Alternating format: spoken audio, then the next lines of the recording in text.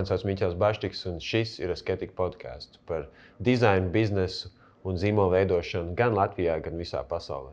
Šajā reizē tiekamies ar Kristu Dārziņu, dizaineri, kurš ir izmantojis šo pandēmijas laiku, lai no klientu projektiem izveidot pats savu uzņēmumu un tirgot digitālus produktus visā pasaulē. Bet tas, kādēļ es gribēju tev parunāt, ir, jo mēs ar tevi sazinājāmies kaut kad gada sākumā, un tu stāstīji par to savu plānu. Līdz šī gada laikā pāriet no klientu bāzētiem projektiem uz pašiniciatīvas dažādiem projektiem, ko jūs darat, kad iespēja nodrošināt to ikdienu un to darbu plūsmu, kas nepieciešama. Un tad, kad mēs sazinājāmies tagad gada otrajā pusē, tu teici, ka tas ir izdevies. Un man liekas, tas ir interesants brīdis, kad paņem tādu refleksijas brīdi par to parunāt un pastāstīt, kāpēc un kā jums tas ir izdevies. Un es domāju, tas labs veids, kā sākt, ir vienkārši varbūt tur pastāstīt, kā vispār radās tā ideja, kā radās šie pašiniciatīvas projekti un kāds bija tas pats sākums. Jā. Nu, tas viss sākās 2020. gada martā, kā jau daudziem dizaineriem, es domāju, ne tikai dizaineriem. Uznāca pandēmija, Latvijā jau arī ļoti bija tā daudz un liels jau sākās liela ierobežojumi. Un tajā brīdī man bija 3 klienti, bet vairāk precīzāk 3 projekti, 2 restorāna identitātes un 1 turisma aģentūras identitāte. Tāds killer komplekts. Burtiski vienā nedēļā vienkārši viss apstājās. Un tad es sapratu, ka mājās 2 bērni, sieva, viss, ko mēs tagad darīsim, viss slikti. Un uzreiz izdzīvošanas instinkts ieslēdzās. Un principā tajā pašā nedēļā es arī izdomāju, kas būtu tāds ātrāks, ko varētu kaut ko mēģināt nopelnīt, ir uztaisīt kādu dizaineriem produktu. Un ko es pats labāk tā kā pārzinu. Tas es tā kā sapratu, ka tas, ko tu labāk zini, tad varbūt to arī mēģināt darīt. Ja? Un tad tā arī bija. Un es vēl domāju, kā tai auditorijai to visu parādīt, ir, zināju, redīmēga platforma, kur var taisīt mājaslapas un ļoti vienkāršā formā. Un, ja es uztaisīšu viņu smuku, es viņu iesniegšu arī tajā viņu galerijā, un jau viņu uzreiz parādīs citiem dizaineriem. Un līdz ar to tieši tā arī tas notika. Es uztaisīju produktu ļoti vienkārši vector-based outlined tech mockups viņš saucās. Un patiesībā tur nekāds mockups daudz nebija. Cilvēki varēja vienkārši iPhone un iMac un dažādu ierīču vektoros ielikt savus bildītes iekšā. Un tā arī tas sākās un uztaisīja to lapu. Tas prasīja vēl kādu 1 dienu. Un viņi ielika redīmeks savā galerijā, ielika principā uzreiz jau tajā nākamajā dienā. Tas notika diezgan ātri un sāku pirkt pirmajā dienā jau. Pirmajā dienā? Kā tu?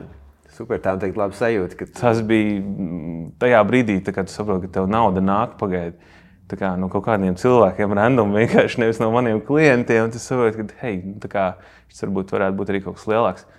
Un dienas beigās, es nezinu, cena, man liekas, bija $12. Es biju uzlicis par 1, 19, neatceros. Bet, un arī tad vispār par visu projektu tas nosauc par portfolio ready mockups.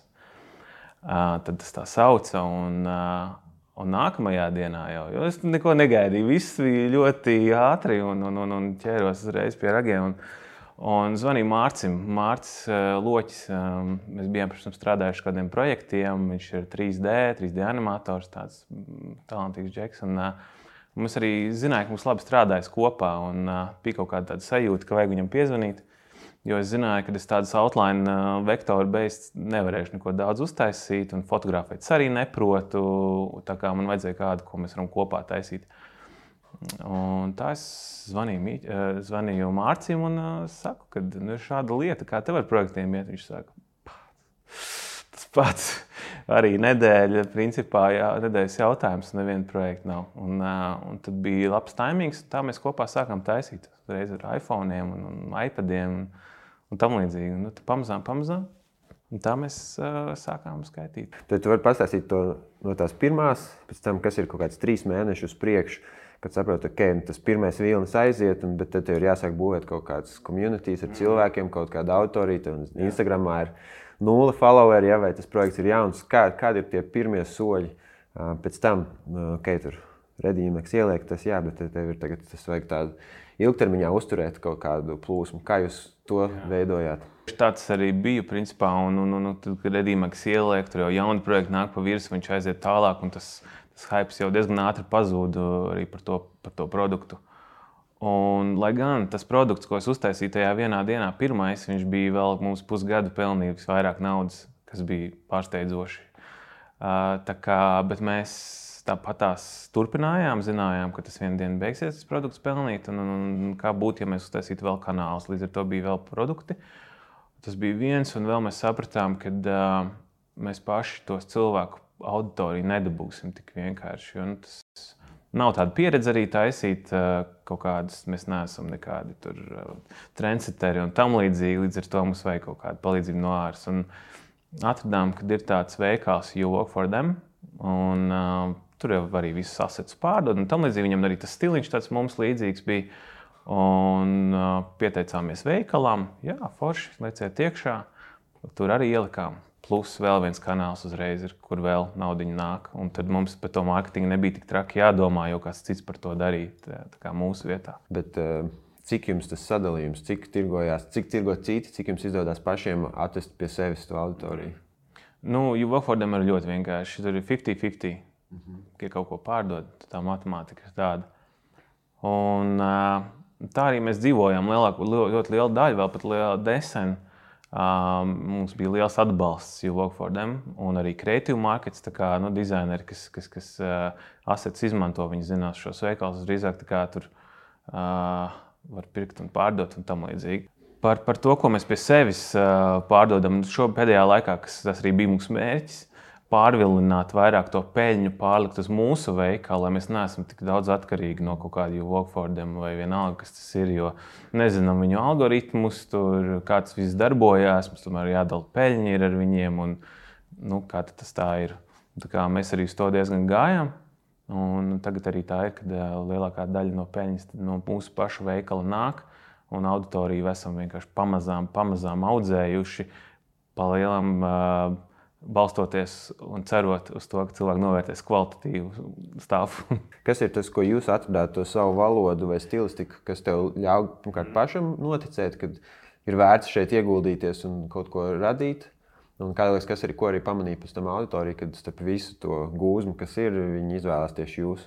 Tev reāli ir aģentūra vai tas profesionāls dizaineris, un tev vajag tā kā labu produktu, ietaupīt savu laiku, pats negrib taisīt tos mock-ups, tad nekā jēdzīgi nav, vismaz nedaudz. Līdz ar to mēs tā arī laika gaitā sapratām, ka nav jau to produktu, un tā mēs arī to rokrakstu un stilu audzējām, jo mums arī ir tāda specifika, kad Mārcis taisa šo 3D daļu, ja citi mock-upi ir balstīti uz fotografiju. Un arī tur uzreiz jau automātiski tas rokraksts veidojās. Es arī forši tas, ko tu minēji, ka tas pirmais produkts bija pavisam vienkārši. Tas bija tādas vektoru bāzētas vizualizācijas, bet kad uzņēmēja darbības ideja reizēm nav tā, ka tev jāsniedzās uz visgrūtāko risinājumu, vissarežģītāko, visinovatīvāko, reizēm tiešām vienkārši skaidrs risinājums ir tas, kas nostrādā vislabāk. Un tā īstenībā ļoti laba tāda mācība, kad nevajag to sākumu ļoti komplicētu, kaut ko ātri dabūt ārā, tā kā teica, vienā dienā dabūja ārā, nākamā dienā pirmais pirkums. Jā, tas tā ir. Man liekas, dizaineriem varbūt tas ir tāds, īpašība overthinkot lietas, tur vai tas būs labi, gana smuki vai kas. Bet šeit, man liekas, tas, ka tas Covid bija uznācis un tas izdzīvošanas instinkts bija tik stiprāks par to dizaineru instinktu, ja? Un ka vienkārši bija jāpalaiž, un tu vienkārši domā ātri uzreiz galvā, kas būs tas, ko tu vari tiešām ātri uztaisīt. Kas ir tie kanāli, kurus tu redzēji, kur nostrādāji, kur jūs to auditoriju aizsniedzāt visefektīvāk, un Instagrams, newsletteri, kas no tā visa reāli praktiski jums palīdzēja, un kur varbūt jūs sakat, tas bija, tur varētu laiku netērēt? Principā Instagrams ir līdzīgi kā ar Facebooku, ļoti nestabili, jo piemēram, izdomām, labi, es tagad katru dienu pa vienam postam likšu 4:00, ja? Tu tā dari, forši, Instagramam patīk, tu vienu dienu neizdari viss, es ar tev nedraudzējos, ja? Un viss aiznākamajā dienā jau viss ir mazāk, laiki mazāk, impresijas mazāk, viss ir slikti. Līdz ar to, principā, es esmu sapratis, kad arī aktivizēju savu privāto Twitter kontu, kad cilvēkiem vispār ļoti patīk, kad cilvēks personīgi to raksta. Dizaineris vairāk ar dizaineru, man liekas, tā kā var saprasties, jo, ja mēs tur komunicētu vairāk kā kompānija, kā supply family, tad nav vienkārši tas kontakts neveidojās. Tev ir bijuši kaut kādi secinājumi, ka tu redzi, ka to vienkāršo produktu saka pirkt tur gan arī ilgu laiku visvairāk un iespējams ir vēl kaut kādi ieskati, ko tu tagad esot no malas vari redzēt par dizaineriem? Ir vispār tos mūsu produktus iedala divās daļās. Viena ir tie praktiskie mock-upi, pieņemsim, vizītkartes. Viņas izskatās, plain, normāls, bet viņas pērk labi, jā. Un tad ir tādi lightboxi vai kaut kādi, seksīgie mock-upi, kas izskatās tiešām forši un pievērš uzmanību, bet viņas pērk īstenībā mazāk tīri, tāpēc, ka viņi ir mazāk praktiski. Vēl ir tāda specifika, ka mēs jau ne tikai mock-ups pārdodam. Mums ir arī Photoshop efekti, grafikas un tam līdzīgas lietas. Un mēs to veikalā esam pieaudzējuši līdz arī citiem dizaineriem mūsu veikalā. Un arī ir fonti parādījušies. Un tagad tas viss ir tā kā sajaucies vairāk kopā un tā. Kā šis viss process ir tev izmainījis kā dizaineru, tavu procesu, kā tu vispār skaties to, ko tu radi, kam tu to radi, ja pirms tam strādā ar klientiem, kā tie paši instrumenti, bet pavisam cita psiholoģija tev notiek galvā un pretēji tam, ka tu tagad radi pats izdomā, pats mēģini to pārdot. Es principā radu produktus sev, ar tādu arī domu, kas būtu tas, kas patiktu man. Tā ir mūsu auditorija, principā, un ja man tas patīk, tad es domāju, ka arī citiem patiks. Un tā ir ļoti viegli. Bet vai ir mainījies tavs process? Tu strādā ātrāk vai tieši ieguldi 4 reizes vairāk laiku? Nē, tādā ziņā gan tas ir tāds pats skills, kā jebkurš cits. Mock-upu veidošana, piemēram, tas, ko mēs specializējamies, tomēr vairāk nekā Photoshop efekti. Tad noteikti mēs zinām tehnikas, kādas ir pareizas, kā lai sasniegtu to labāko rezultātu. Mēs tā arī strādājam. Tas ātrums noteikti ir uzlabojies. Ātrums un kvalitāte. Runājot par zīmoliem, jums, kad ieiet mājaslapā, ir daudz dažādi tie zīmoli. Jums ir tā kā nevis viens, bet jums ir, es mēģināju šeit pierakstīt, ir Become Family, Studio Family, Supply Family, The Ministry, vēl ir Apex Design Store, vēl tev ir tavs wallpaper. Varbūt tu vari man iedot tādu, kā tu to redzi no savas puses, kā jūs to struktūru esat izveidojuši, kas ir tā doma aiz tā un kādēļ jūs esat sadalījuši dažādus projektus zem dažādiem pavisam domēniem, zīmolu nosaukumiem. Zini, arī šī pēdējo gadu laikā mēs tā kā paši esam mēģinājuši saprast, kas ir tas, ko mēs ejam, kas mēs esam. Un Become Family ir tā bija tā arī studija, kad mēs vēl taisījām zīmolus. Become Family, tas bija tas family, kas ir visa kopums, tas ir tas.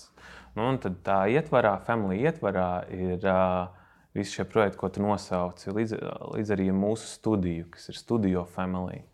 Un Studio Family ražo produktus, mock-upus un tam līdzīgi. Apex atkal ir merchandise, kur ir dažādi posteri un tam līdzīgas lietas. Tā kā esam mēģinājuši to visu sadalīt, lai arī pašiem ir vieglāk, jo es kaut kā, varbūt tās arī strādājot ar tiem zīmoliem, vienmēr tāda sistēma ir vajadzīga. Ja? Un tad arī vienmēr vajag to sistēmu, lai man pašam skaidrs, pie ko es strādāju, ko man vajag iztaisīt, pie kā man vajag vairāk piestrādāt un tam līdzīgi. Tu arī turi kaut kādu savu iekšējo bilanci, cik tu katram velti laiku un cik katrs tev ir no tiem projektiem pelnošs?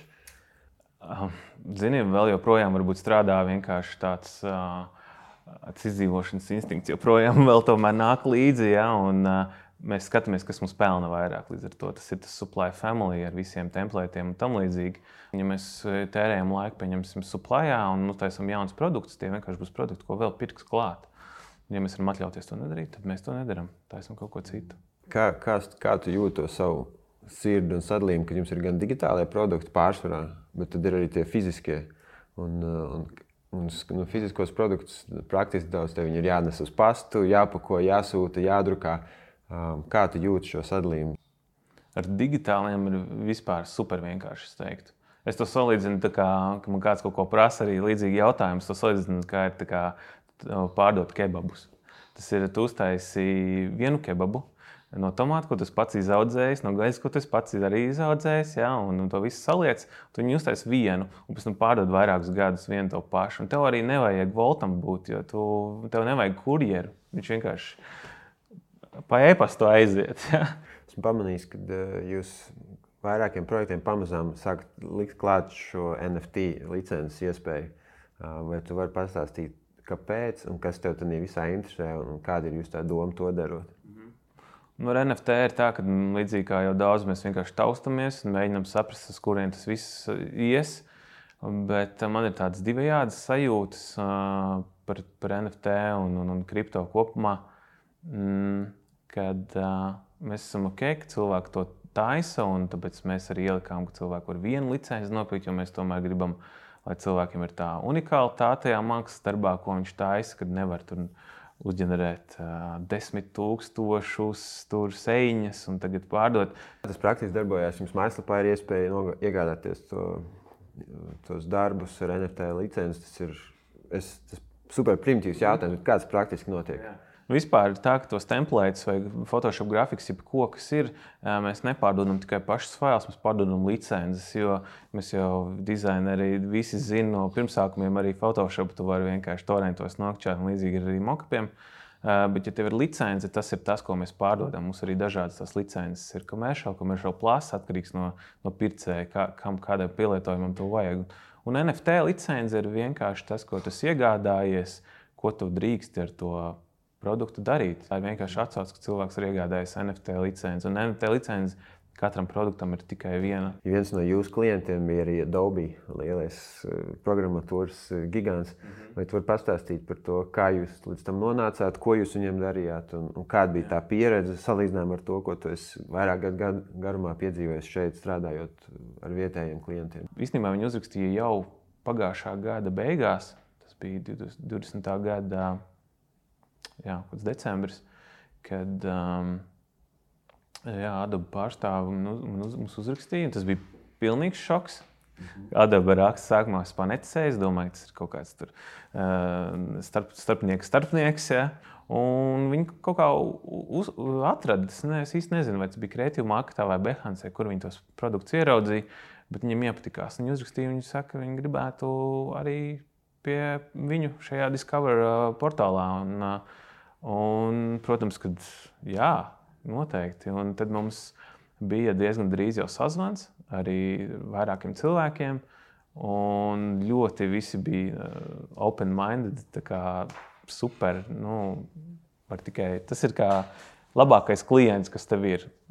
Viņi pasūtīja kaut ko jaunu, lai jūs viņiem taisītu kaut ko no esošā? Mums bija vesela liste ar lietām. Sākumā mēs izrunājām šajā sazvanā, kas būtu tas, ko mēs varētu taisīt. Un tad mēs mācām apsēdāmies, kas varētu būt tie produkti. Bija dažādi gan tie mockupi, gan Photoshop efekti, gan priekš After Effects tur lietas. Tā kā tas viss ir salikts listā, un mēs vienkārši pa vienam ejam. Vienu uztaisam, pabeidzam. Kāds ir tas behind the scenes process? Mēs uztaisījām to listi, tā kā diezgan plašu to listi. Un tagad, lai viņi izvēlās vienkārši, ko viņi grib. Viņi mums zvana, Klau, mēs gribam visu. Tāds, ok, gribat visu, labi. Un tā mēs arī vienkārši pēc tās listas joprojām ejam. Viņi vēl nav beigusies. Vai tu jūti, ka arī ir kaut kāda atgriezeniskā saite pēc tam jūsu produktiem un zīmām, ka tā autori ierauga jūs Adobe lapā, pēc tam salinko ar jums? Jā, ir. Tas ir. Jāatzīst, ka bijām domājuši, ka būs vairāk, bet ir visu laiku kaut konstanta. Ir tā atgriezeniskā saite, un cilvēki raksta labus komentārus un sūta ziņas.